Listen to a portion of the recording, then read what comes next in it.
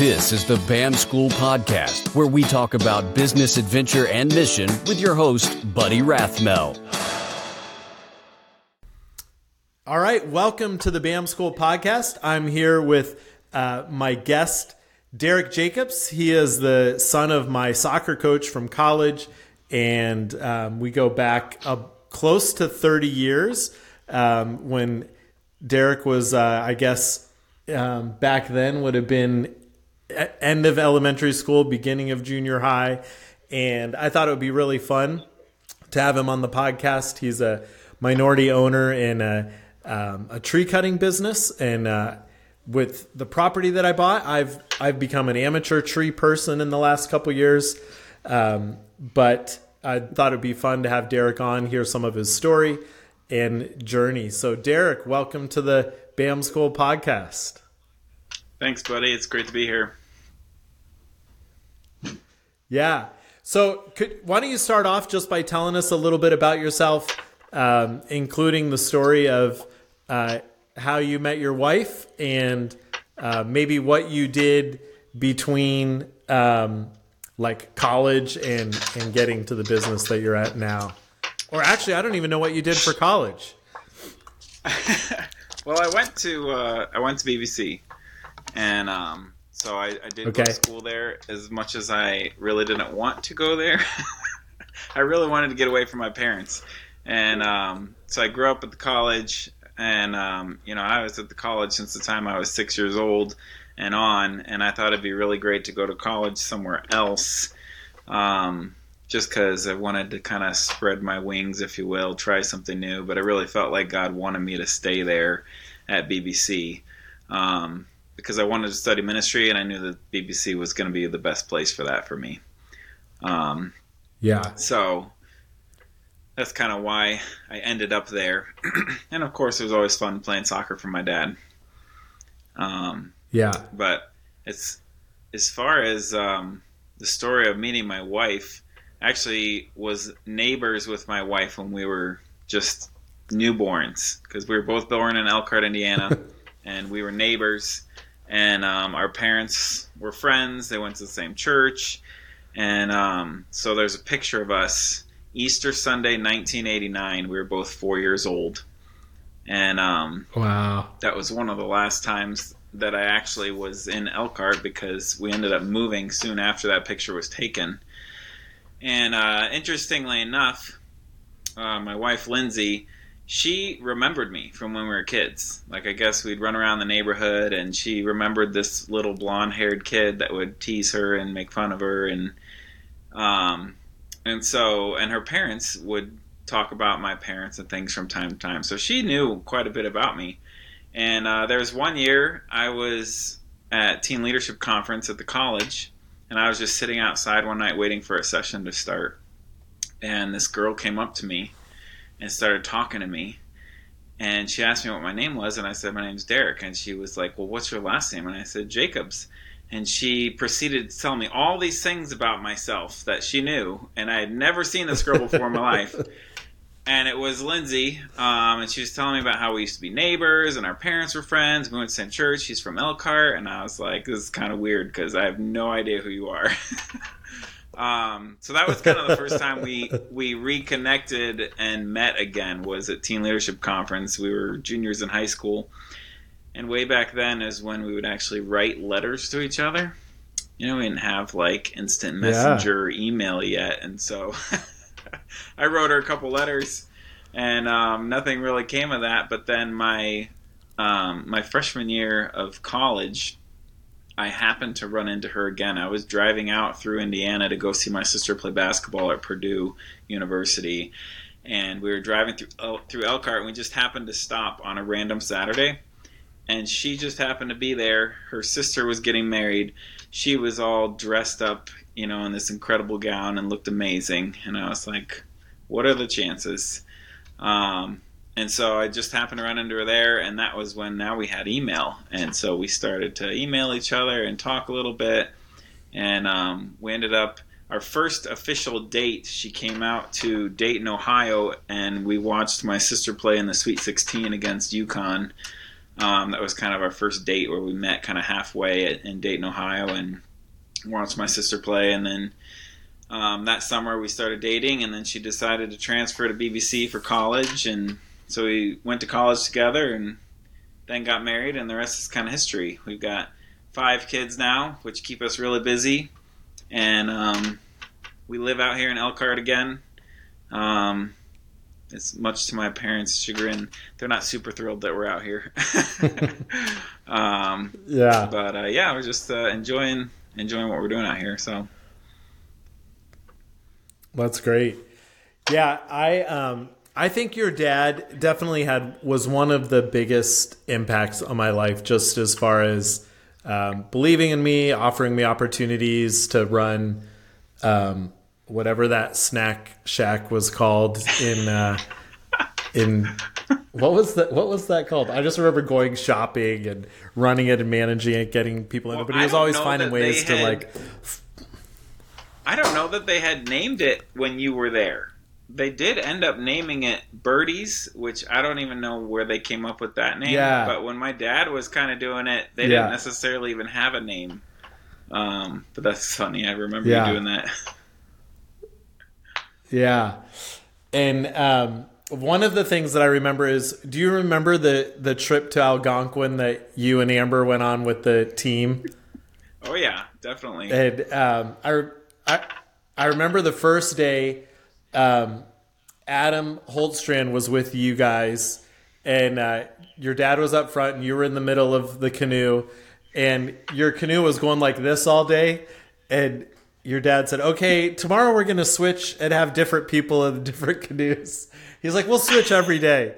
And the second day I was with you and your dad, and the canoe went straight as canoes are supposed to go when I was in the back. And your dad goes, all right, I think we got good people figured out. We're just going to stay with these crews the rest of the week. And I remember you would paddle and then you would get tired because you were like 9 or 10 or something. Yep. And you'd set your paddle down, and your dad would kind of know you weren't paddling, and he'd go, you paddling, Spud? And you'd real quick get the paddle in the water. Yup, I'm paddling. Oh, yeah, that was a fun trip. That was, yeah, a lot of good memories around campfires and hiking and canoeing. And but I just really appreciate your parents and their just their love for me over the years. I always felt really loved and blessed by them, and they're special to me, as I know they are to you. So yeah, fun to have that connection. So okay, you marry Lindsay after college, start having all these kids. What's your journey from college? You said at one point you wanted to go into ministry. And what was your journey from college to higher ground? Yeah, so my plan had always been that I was going to be a missionary to Russia. That's really what I believe God wanted me to do. That's what I was studying for. And so after I finished college, I jumped right into seminary, working on my Master of Divinity. And then I realized how challenging it would be to finish getting a Master of Divinity after getting about halfway through my coursework, and was like, wow, this is really hard. I'm really tired. I don't know if I want to do this anymore. I failed Greek 2 3 times with Dr. Rodney Decker, probably my favorite teacher of all time, but I couldn't pass his class. So that was pretty discouraging. So I kind of backed out of doing my MDiv and was kind of like, well, maybe I'll just go be missionary without having completed that.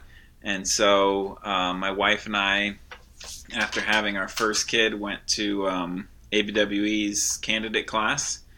And we were going to go through the candidate class and get started on the journey of moving towards Russia. And while we were at candidate school, God made it pretty clear to us that this is not what he was going to have for us. And he kind of shut that door, which was really discouraging, because I really believe God's called me to do something for him in Russia. I don't know what that is. But my wife and I have been over there together, and we love it over there. It's a wonderful part of the world.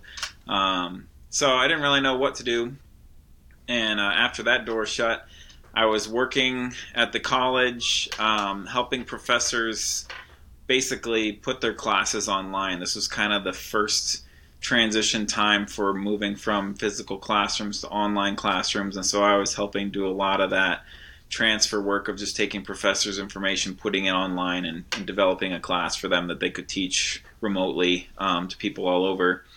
And then I just kind of got restless being there. I still wanted a chance to get away and do something new. And so I ended up getting hired out here in Indiana to work for a alternative high school called the Crossing School of Business and Entrepreneurship. And oh, cool. That was a really interesting experience and a really big growing opportunity.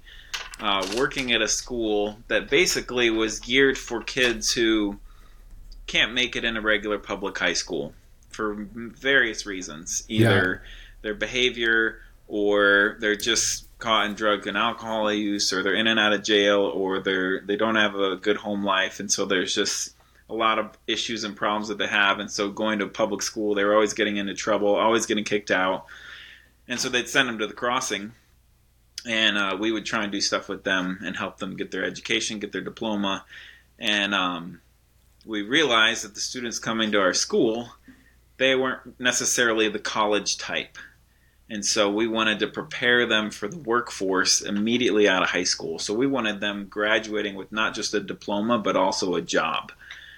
And so we thought really creatively about what are some different businesses that we could do as a school with the students to help teach them soft skills, to help teach them about business management, to help teach them about work ethic and all these various different things, and just kind of open up their eyes to the world of opportunities around them. Elkhart, Indiana is a heavy industrial area. We're the RV capital of the world. There's factories all over. There's lots of opportunity to get involved and do various things. And so when I first came to the Crossing, I started in the classroom as a teacher. And the way we did school there is all the classwork was basically done online at a computer. The kids would be kind of around the room at computers, and the teachers would walk around and help them individually as needed. And then every day we made time for what we called family time, which is basically an opportunity for us to talk with the students about life. And obviously it was an opportunity for us to minister to them and to speak truth into them from God's word. But it wasn't just us preaching at them. It was literally a conversation, like just talking with the students about, well, what do you think about abortion? Or what do you think about what's happening in the world right now? Or what do you think about all these things going on? And then we would bring the truth of God's word into the conversation, but we would leave it open for discussion, we would allow the students to just share their ideas, and they would just tell us what they thought. Yeah. And we would just listen and say, okay, I don't agree with you, but you're open and entitled to that opinion, and this is what God's word has to say about this. And so it was a really unique opportunity to minister to and invest in these young people who really, for the most part, the world had just kind of tossed aside. They didn't fit in school. Yeah. They didn't have a good home life. They were just kind of destined for this cycle of being in and out of jail and going from one job to another. One of my favorite students of all time, he's in and out of jail all the time. It's just this constant cycle. So right now he's getting ready to come out of jail in the next month or two, and then I'll get to see him for a little while, and he does pretty well for a few months, and then he ends up making some money again and falling back into his old lifestyle, and then end up back in jail, and it's just this like perpetual cycle. And so just trying to encourage these students and help them, like, look, if you can just learn these soft skills, if you can just learn how to be a good employee, if you can learn how to show up on time every day and just be reliable, your life could be completely different. And so at the Crossing, after my first year, they started a tree service program with the students. And I had never worked with trees before, but I thought, man, working outside would be way more fun than being in this stuffy classroom trying to help students with their work on the computers. And so I ended up getting involved working with this tree service program, and we would take the students out, and it started out pretty simple. Just we're cutting firewood, so we're cutting logs, we're splitting firewood. We would do a couple of really easy tree jobs here and there, but we didn't really have much equipment. We just had a couple saws and like a trailer. And over time, as we started to teach the students about business and started to teach them about how things would run, we started to grow as a business, essentially, with growing our equipment and growing our skill set. And it was really fascinating. I'm trying to teach these students, but at the same time, I'm learning. So I'm learning how to be an arborist, essentially, and I'm learning how to be a business owner. And while I'm learning, I'm also bringing these students along, trying to teach them. And so I did that at the Crossing for 7 years, and basically grew a tree company business within the school, which is pretty challenging because my students were basically a revolving door. I didn't have the same students for more than maybe 6 to 8 months at a time, and they would just kind of cycle in and out, and they would end up going back to jail, and they come back to school, and so it was pretty challenging, but it was really rewarding just getting to invest in these students, and then knowing that several of them now, are successful. A couple of them have their own businesses that they're running, and they're doing really well, and it's kind of fun to see that. But that was kind of the beginning of me getting into tree work and the tree business and becoming an arborist. And the gentleman who started that program at the Crossing, he was probably my least favorite person at the school. I really didn't care for him very much. And we worked together at the Crossing for 3 years when he got this program up and running and going. And then he decided to leave to go start his own company called Higher Ground Tree Care. And it was only after he left that I realized one of the reasons I didn't really care for him is because he was constantly pushing me to grow. And whenever you're growing, it can be uncomfortable and difficult. And so he ended up leaving, and then I realized nobody else at the school really cared what I did with this program now. It was just kind of up to me to manage it, maintain it, grow, or do whatever. And I didn't have anybody pushing me to learn, to grow, or do anything. And I thought, I kind of missed that. And I missed having that mentorship in my life of someone helping push me that direction. And so I ran the program by myself for about 3 years, and then decided it was time for me to go back and to be with Matt. He's the guy who started the company. And I asked him if I could jump on board with him at Higher Ground Tree Care, because I wanted to continue to learn and grow as an arborist, as a businessman. And so that's kind of how I ended up at Higher Ground, which is where I'm at now. And we've been working together now for 6 years at Higher Ground Tree Care, but we've been doing trees together for almost 10 years. And he's been a great friend and mentor to me. And we have so we've had a lot of fun just growing a company together. Yeah. When we moved here to Roanoke, Virginia, where we live now, we got a property it's 7.5 acres, tons of trees. It's probably 2/3 trees, maybe even a little bit more. And, so we've probably dropped like 100 trees, and most of them have been smaller, but some of them have been like, probably like 3 feet across or whatever. And one of those was by the house, but it was leaning away, like it was all going to the field. So that was an easy one, dropped it. And then the next one was kind of leaning towards the house because all the branches had grown on that side. And and I was like, but at that point I'd already dropped 50 trees. I'm like, I could do this. And so I'm cutting out a wedge. And I did think in the back of my mind, if it falls on the house, we were going to renovate that room anyway. Like, it'll, maybe my insurance will cover it. We're going to do this room anyway. But I cut the wedge out, and then I didn't have those, wedge pieces that you're really supposed to use. I didn't tie it down, and I'm cutting from this side, and I'm almost all the way through the tree, and it's not going the way that I want it to drop. And finally, when there was just like in the middle of this 3-foot tree, just a sliver of tree holding it together, it finally went the way that I wanted to. And that, I already learned I don't cut trees when I'm in them. Like, I've had bad experiences with that. But that was what I was like, okay, for some of these trees near the house, I'm going to hire a professional next time. Especially now that we've renovated our house. Now I don't want any trees falling on it. So, Oh, that's funny. but it can be dangerous work too, like chainsaws breaking and Oh yeah, all that kind of fun stuff. So yes, there is certainly what have a been lot of what have risk been some involved. of the what have been some of the challenges for you business wise in the business, or has it been kind of smooth because a lot of it's on Matt's shoulders, or how has that journey been? People are the biggest challenge. Just having to manage people and work with people, train people.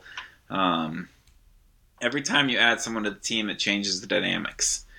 And so at our company, we've always had this desire to grow a certain culture at our company. We don't just want people coming in and punching the clock and collecting a paycheck.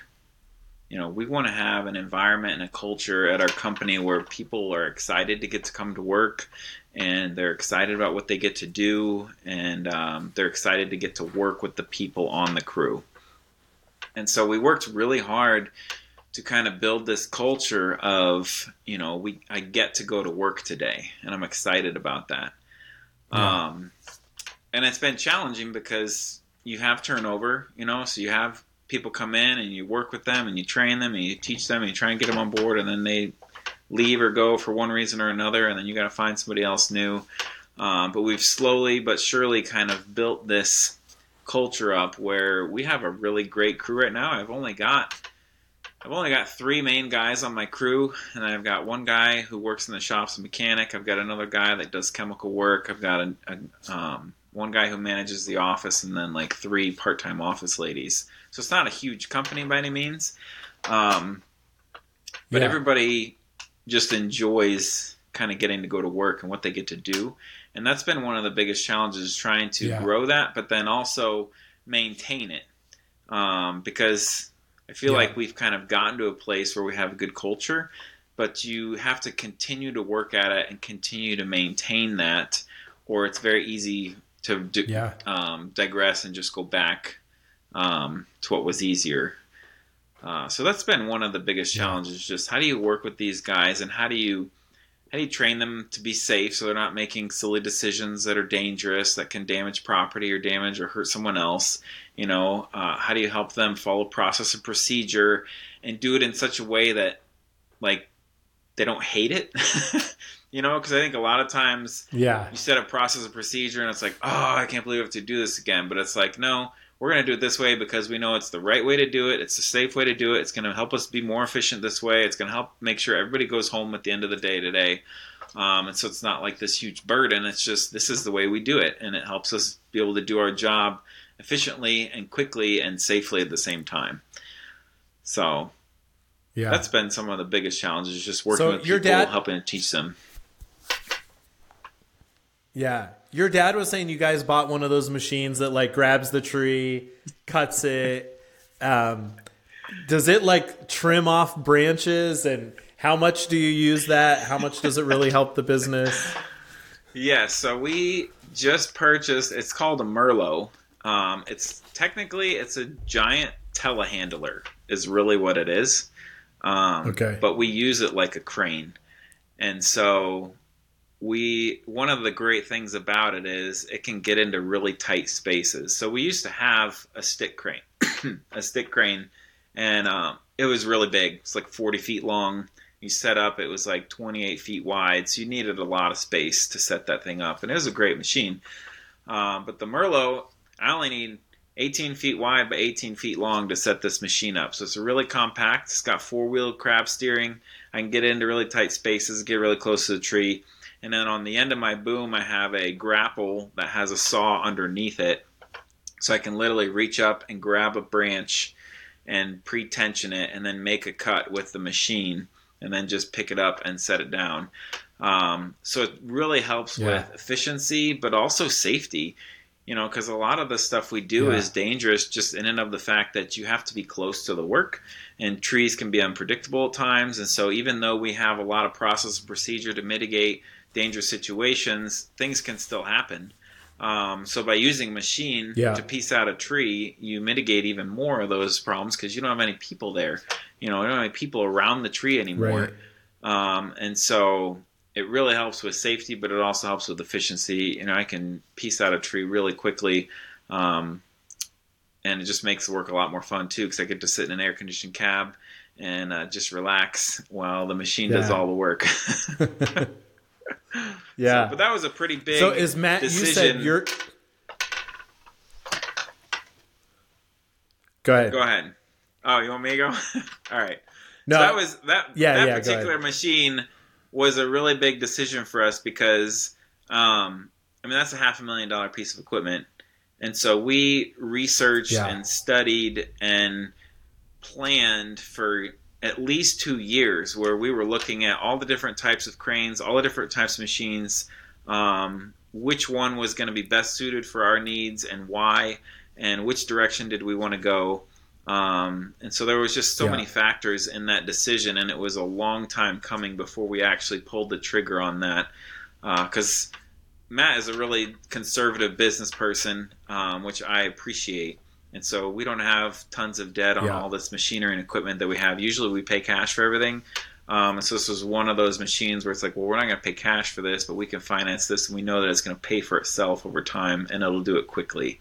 So it was a pretty long, thought-out decision, and I think it was the right one. Yeah, that's cool. What are some, you had said, this idea of like working in Russia, now you're in the tree business. Seems like you're going to be in that for a while. What are some of your dreams as you think about the future? Like, do you have dreams still for Russia? Do you just want to have, a bigger tree company, or are you content with where it's at? What are some of the things that you're thinking? I still believe that God has something for me to do in Russia. I don't know what that is. I've knocked on a lot of doors and none of them have opened to me yet. One of the things that I've thought is, in the Bible it talks about King David. He wants to build the temple. And God says, no, you're not going to build it, but your son will. And so David plans everything. He gets all the materials together. He has everything prepared so that his son can be successful in that mission.